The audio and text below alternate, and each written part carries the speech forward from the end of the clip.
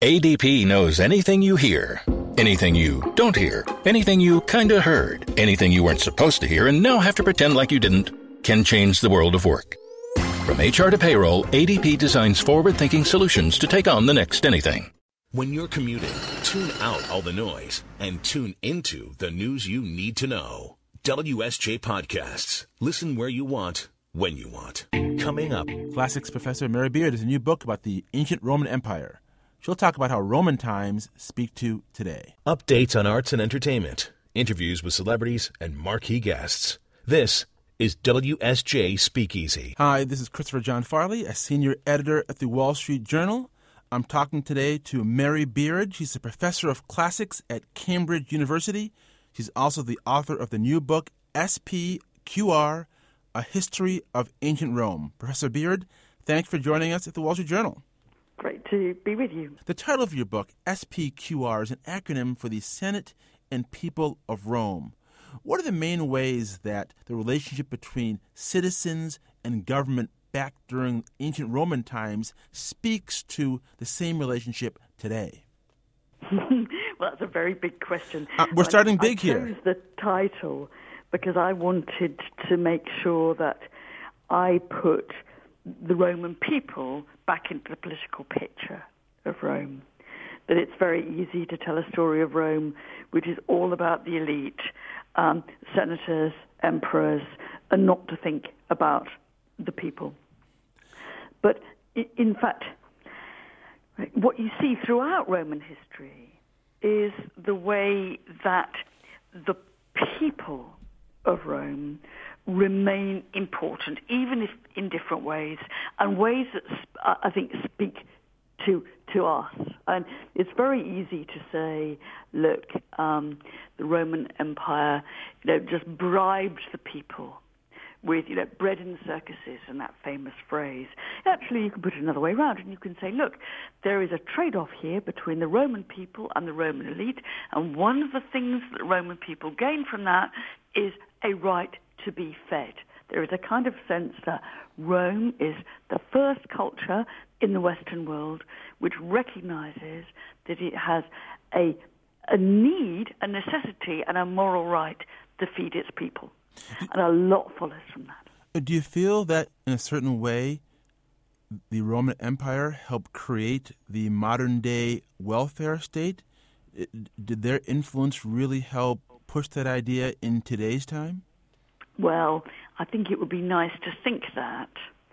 And I think in some ways you can trace that obligation, the sense that there is an obligation on the part of the state to make sure that its citizens, and I'm afraid in Rome, when I say its citizens, we're not talking about slaves and non-citizens, but the idea that its citizens should be fed is something that in some way we have inherited. Now, I think that's it. In Rome, it's still a very long way from the modern welfare state, but I think there's still a kind of basic principle at stake there, which is important for us, and which no one had before Rome. It's also interesting to me to see that whole concept of bread and circuses, how it still echoes not only in political culture, but in pop culture as well. I mean, that word panem in the Latin rendering of that phrase, that's the name of the nation in the Hunger Games series. Yeah. And so obviously that idea of bread and circuses still echoes in literature and in what people see in the movies. Yeah, and I think that particularly circuses, not bread, I think has been a very, very powerful image in the last 100, 200 years of popular culture.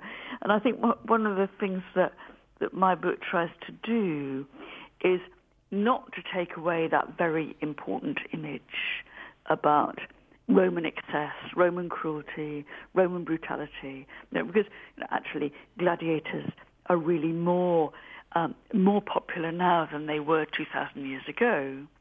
But to kind of keep that in place, but to say, look, it's actually part of a rather more complicated set of structures, which are important political and debated structures in the Roman Empire. So, I look at the movie Gladiator with the best. It's one of my favourite movies of all time, and I think all we have to do is stop a little bit and to say, that's our image.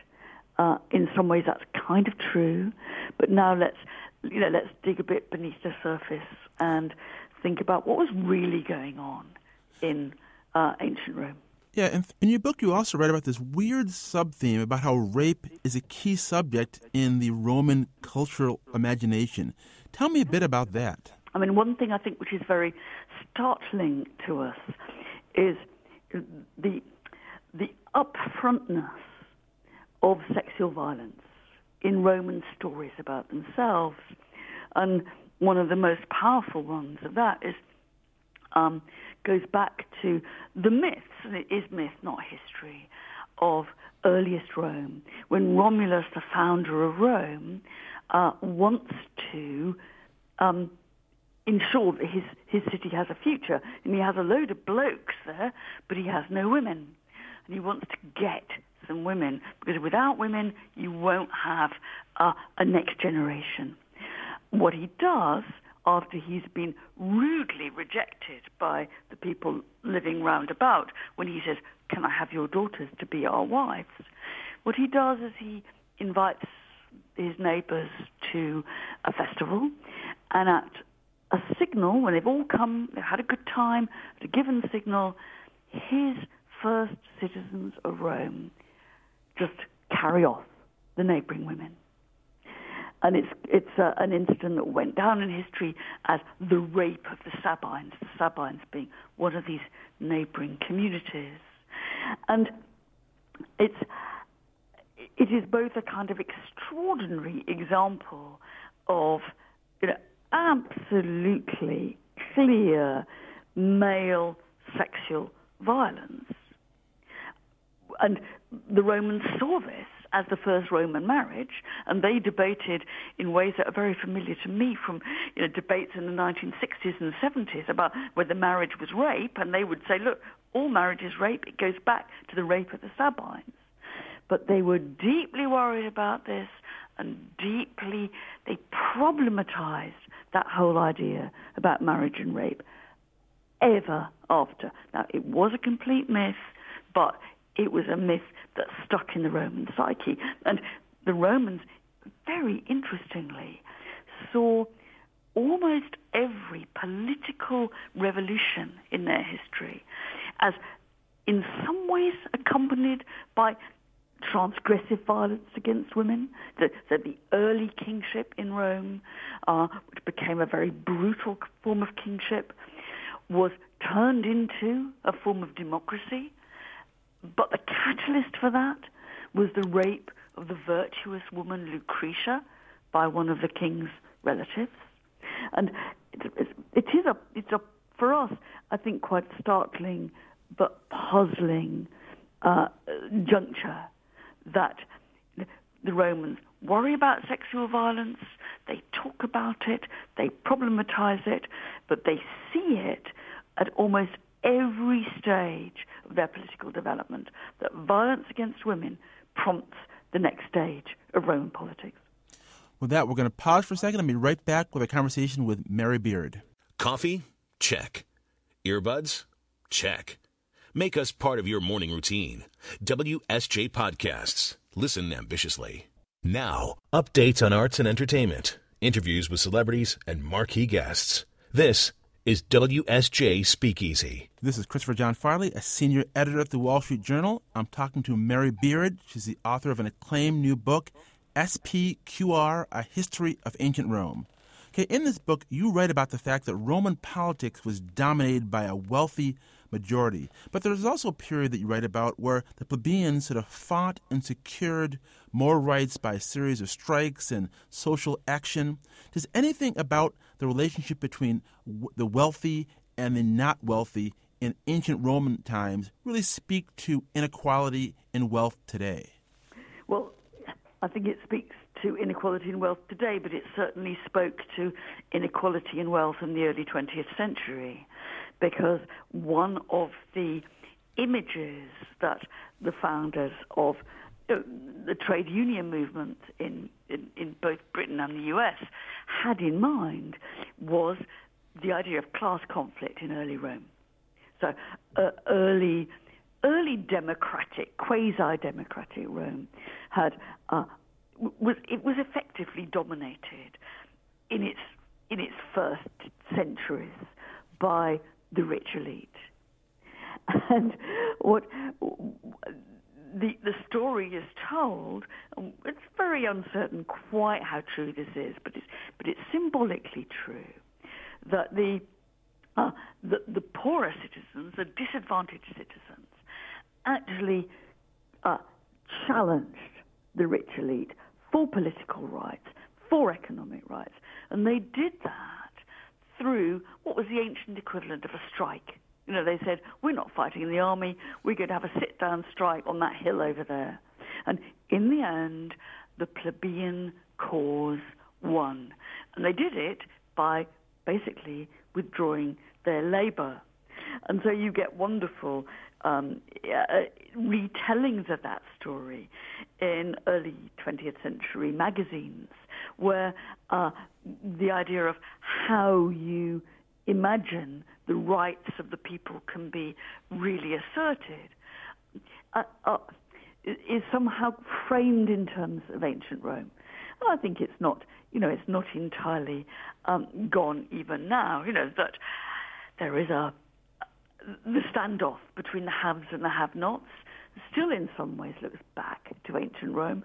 And, you know, in this country a few years ago, a prominent British politician actually lost his job because he called a policeman a plebeian. And, you know, and it still has that resonance that the patrician elite versus the plebeian non-elite, you know, is still a word that signals things.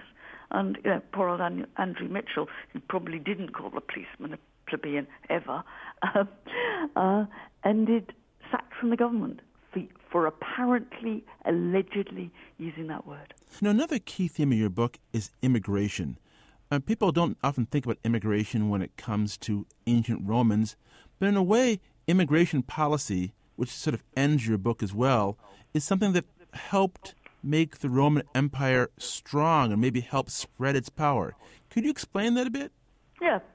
I think one of the questions about Rome is, you know, why it got an empire. And it didn't get an empire because it was more militaristic than anybody else. You know, every culture, you know, in the 5th, 4th, 3rd centuries BC, when Rome was becoming powerful, they were all militaristic, and they all put enormous store behind military valor, virtue, or cruelty, however you choose to see it. I think what marks Rome out is that what it did, and we don't know whether it did this because from any grand plan at all, and probably not, but it incorporated the people that it conquered. So instead of just going and bashing up its neighbors and then going away again, it formed permanent relationships with its neighbors, which were often those of citizenship, which brought more and more people into the Roman polity. So that by the time you get to the 3rd century BC, it was very early in the growth of the Roman Empire. Rome can actually call on 700,000 troops, which is dramatic and unbelievable in ancient terms. And it's done that because instead of keeping a big wall between itself and those it conquers, it said, okay, you can be part of that system. You can be part of our system. All you need to do is you need to provide troops for our army, but we can be a joint polity in some way. You know, and Rome was really the first state in the Western world who said, look, you can be a citizen of two places. You know, you can be a citizen of where you grew up, wherever that is, but you can also be a citizen of Rome. And that gave it a huge military advantage. And I don't think it was a very liberal position that they were consciously holding, but they changed the nature of what it was to belong. Extremely important. I also want to move into sort of our lightning round, our pop culture lightning round, where I'm going to read names of a few of my favorite TV and movies that deal. I want to read a few of my favorite TV shows and movies that dealt with life in the ancient Roman world, and I want you to sort of comment very quickly about whether you enjoyed them, or whether you think they're realistic or not. Yeah. So, that's different. of course, Spartacus, 1960. What are some of your impressions of that movie? Look, I don't think that anybody, who watched the Spartacus movie, could ever come away without, remembering the I am Spartacus moment, the idea of slave solidarity. It's brilliant. Now, I think the problem about it was, and you have to separate your enjoyment from the reality. I think the problem about it was, is that there was, in the ancient world, absolutely no sense of an anti-slavery ideology. And what you get in the Kubrick movement, in the Kubrick movie, is a hint that these guys have got an ideological agenda which was more than just getting away. They're driven by something, and of course that's an ideology that is very easy for us to share, but it is a modern ideology. And if you look back to what we know about Spartacus, the truth is that we don't know why those gladiators broke out of that little gladiatorial school in Capua, but 99.9% certain they didn't have much idea either, and all they wanted to do was get home. Well, what did you think of the TV show Spartacus that ran from 2010 to 2013? Awful. I'm a Kubrick girl. Look, I'm 60, and I didn't quite see the Kubrick movie when it came out, but it was a cut above all this kind of blood and guts stuff on the Spartacus TV program, which I thought was nugatory. Kubrick was trying to say something about slavery, and I think he was wrong in what he was trying to say about slavery in the ancient world, but it was moving, it was to the point, and it was brilliantly done. The Spartacus TV series is just schlick. So not your cup of tea. Now, what about Ben-Hur from 1959? And there's a remake coming of that that's going to come out next year. Oh, is there? Well, also, I think that, again, one of the things that entices us to Rome is the idea of excess. And that is not just a modern idea. The Romans themselves were built into a version of the idea that they were larger than life. And the chariot race in Ben-Hur, including its appalling, awful human cost, because I think that people didn't come out unscathed from doing that movie. That is, if a Roman watched Ben-Hur, they would recognize themselves, I think, in the idea that this is entertainment which is larger than life. Yeah. And so, I think a lot of this stuff is very helpful for us getting a take on Rome that sometimes, not always, but sometimes the Romans themselves would have seen and understood. Now, I've heard that you enjoyed the I, Claudius TV series from the 70s. I thought that was absolutely brilliant. And it was shown on both sides of the Atlantic, and it was it was brilliant for all kinds of ways, partly because it was so low budget that you really concentrated, because they didn't have any money to do anything else. Happily, they couldn't go and have fight wars on the frontiers because they didn't have enough money for extras.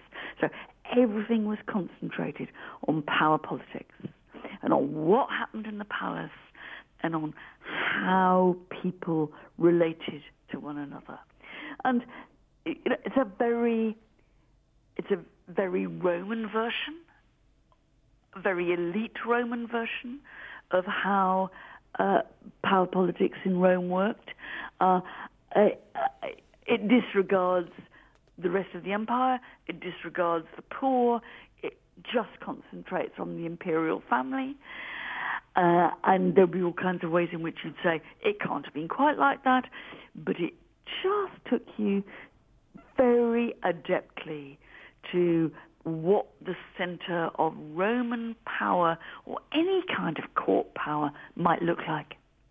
Now, of course, you're a professor of classics at Cambridge University. You're a respected and serious scholar. What then explains the fact that I hear you love the movie Life of Brian from 1979?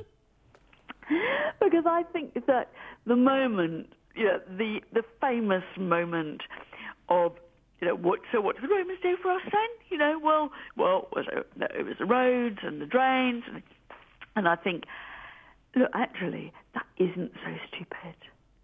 There's a sense in which it's very easy to admire ancient Athens and to admire democracy and philosophy, and the Romans have plenty of that too. But there is something quite important that when you come down to it, I live in the UK, and I say, well, the Roman roads are still my roads. The Roman cities are still my cities. And the infrastructure that the Romans built in Europe is still the European infrastructure. And if you turn away from that, you might hate the Romans, I think it's hard to love them, but you could admire them in some ways. But they formed the European world that we now know. Why is London the capital of the UK? Because the Romans made it the capital. It's a damn stupid place to have a capital, but that's where it is. And what did you think of the TV series Rome that ran from 2005 to 2007? I thought it was wonderful in its recreation of what the Roman world was like. I thought it was that its detail about where the slaves were, what a house looked like, was absolutely brilliant. In the end, I have to say, and I hope it's all right to confess this, I got a bit lost in who everybody was. And when some Metellus came on the screen, I thought, now, which Metellus is this? And I became a little bit frustrated because I couldn't follow who all the sort of bit part actors were. But as an imaginary version of ancient Rome, I thought it was damn good. Of course, I would be remiss if I didn't ask the author of SPQR, A History of Ancient Rome, what she thought of perhaps one of the most popular portrayals of ancient Roman life, the movie Gladiator from 2000 with Russell Crowe. What are your thoughts about that? I'm a complete sucker for Gladiator. I thought it was one of the best, i.e. the most violent and horrible reconstructions of ancient battles that you've ever had. But happily, the gladiatorial spectacle was advised by a very smart woman at Harvard, who in the end I think fell out with the Gladiator team, but had clearly got them to read ancient accounts from the Romans themselves about gladiatorial spectacle. And they did recreate it in a way that was not true. You could never recreate the Roman world. It's always partly a fantasy. But it's still... Gladiator got something about both the violence but also the exoticism of ancient Roman gladiatorial shows. Well, Mary Beard, thanks a lot for talking with us about your book. The book is SPQR, A History of Ancient Rome. It's available now, and we've been talking to Mary Beard, who wrote the book. She's a professor of classics at Cambridge University. Thanks again, Professor Beard. Thank you very much. Nice to talk. WSJ Podcasts. Listen ambitiously.